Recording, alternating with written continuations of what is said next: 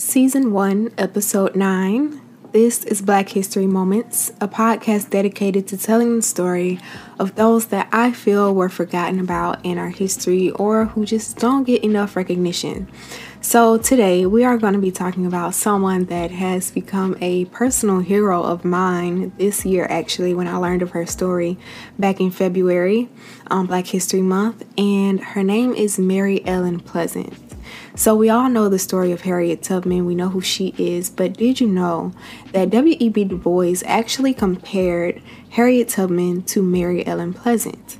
He said that she was quite a different kind of woman and yet strangely effective and influential, just as influential as Harriet Tubman. But why don't we know her name? Why don't we know more of her story? Well, this episode is dedicated to her. Mary Ellen Pleasant was born around 1814. Now, some people say that she was born on a Georgia plantation. She was born as an enslaved person. However, in her autobiography, she said that her mother was, quote, full-blooded Negress from Louisiana, and her father was Hawaiian, and she insisted herself that she was born in Philadelphia. However, there have been other things that have come out that maybe suggest that she was born as an enslaved person, but I guess we will just never really know for sure. So she was born around 1814, and at a young age, she was sent to Nantucket, Massachusetts to live with a family. So back then, when she went to live with this family, she was a domestic servant for them. She learned quickly how to work in their home, but also remain invisible while she serviced them.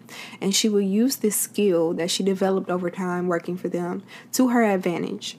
So she had a lot of ambition. She was highly ambitious, even as a young child.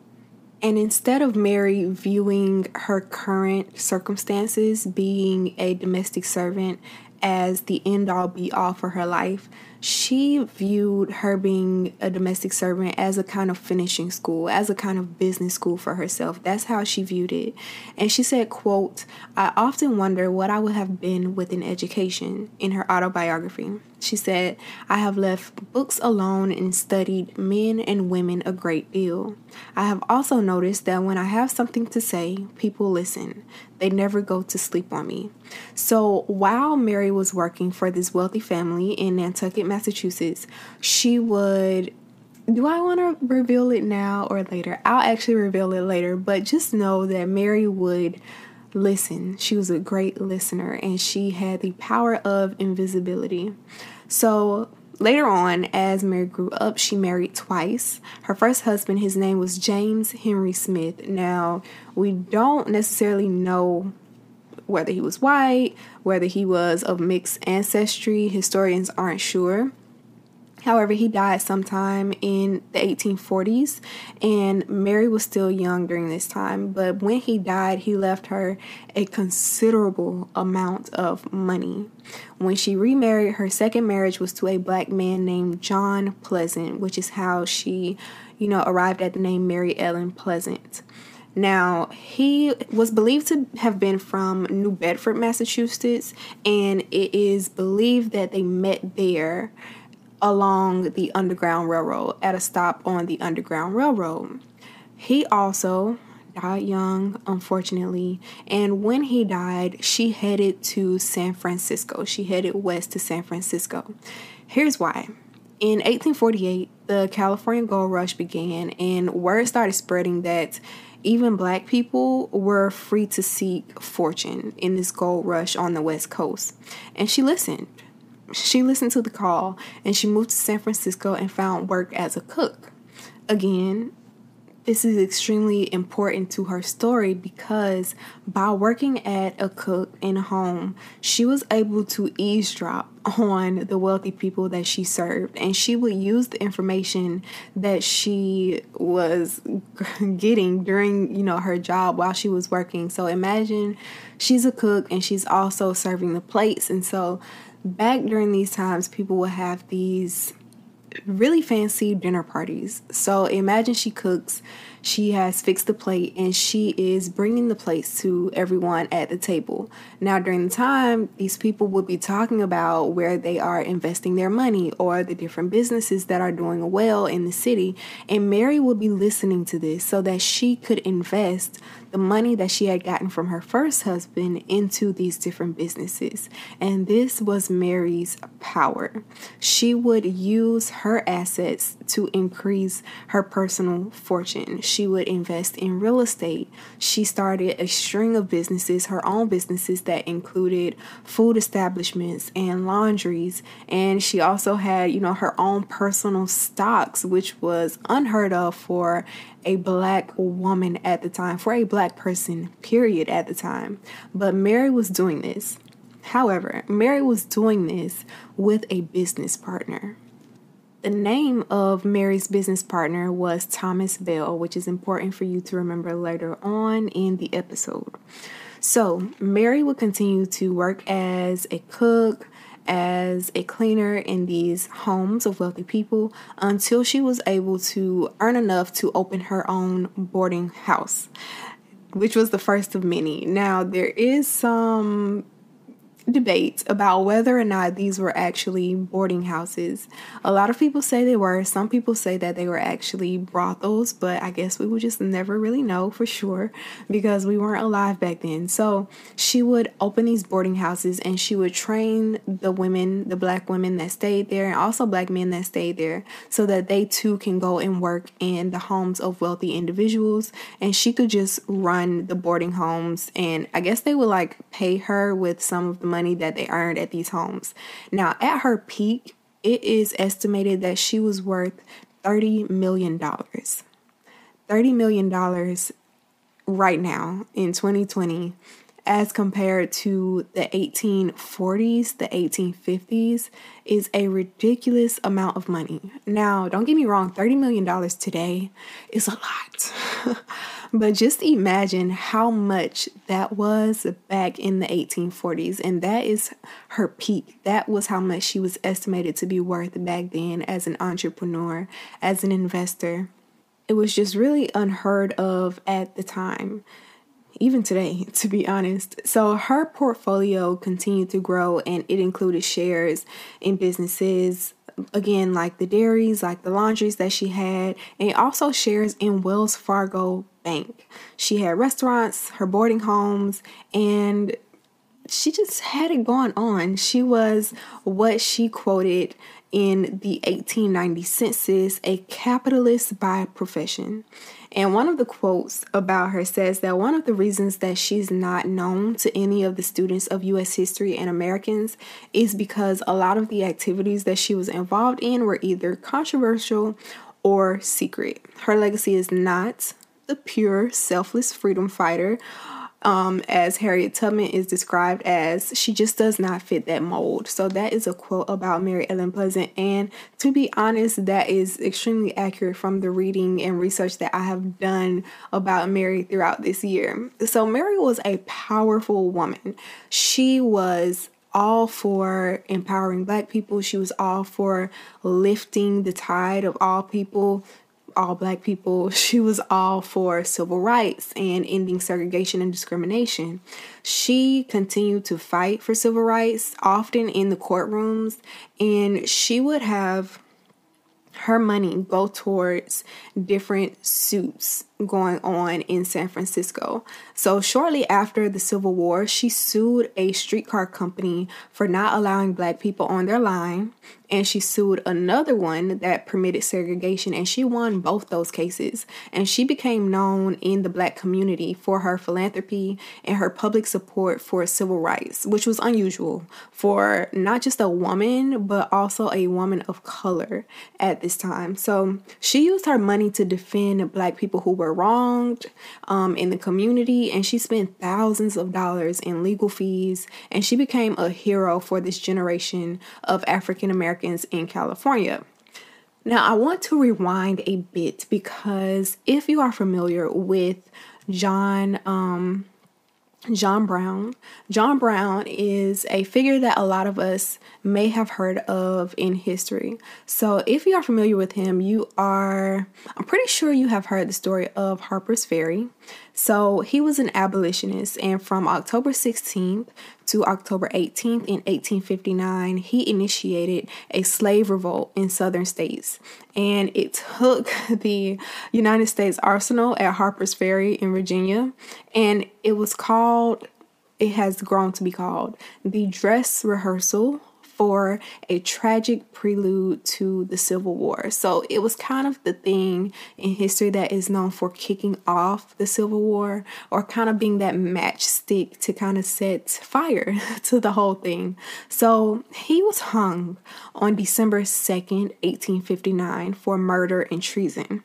Now, when he was hung, they found a note in his pocket, and in the note it said, quote, "The axe is laid at the foot of the tree. When the first blow is struck, there will be more money to help."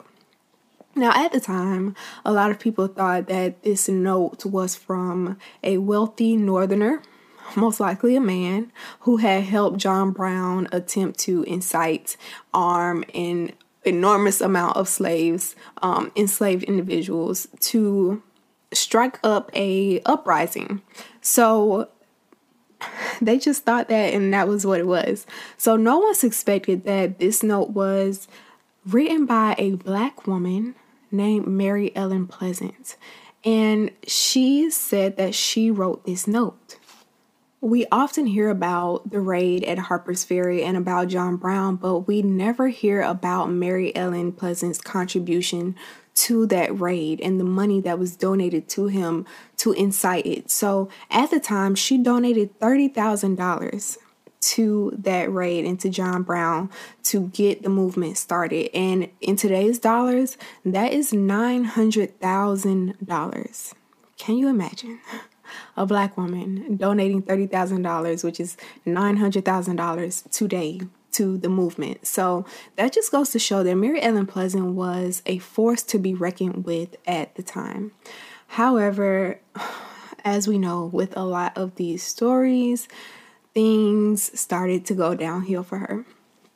So again, she was still powerful in the community, and the local newspapers would print stories about Mary, but they had coined her Mammy Pleasant. So her name is Mary Ellen Pleasant, and they started calling her Mammy Pleasant. And many of us know that Mammy is a derogatory term that was used for Black women at the time. Mammies, they would call Black women mammies.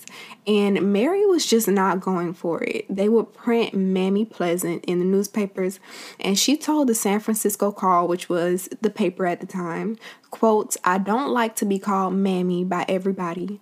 Put that down. I am not Mammy to everybody in California. I got a letter from a minister in Sacramento.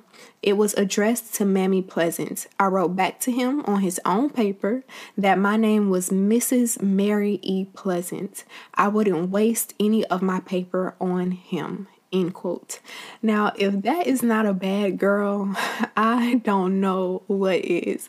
She really stood up for herself, and she was not one to sit down or lie down and let things just go. And that is what I love so much about her story, because she was just so strong. So again, let's get into the bad stuff. So she had all of this fortune, she had power, infamy, and she had all these businesses that she had lined up, and she was making all of this money from them. But again, remember that her business partner at the time, his name was Thomas Bell. He was a white man.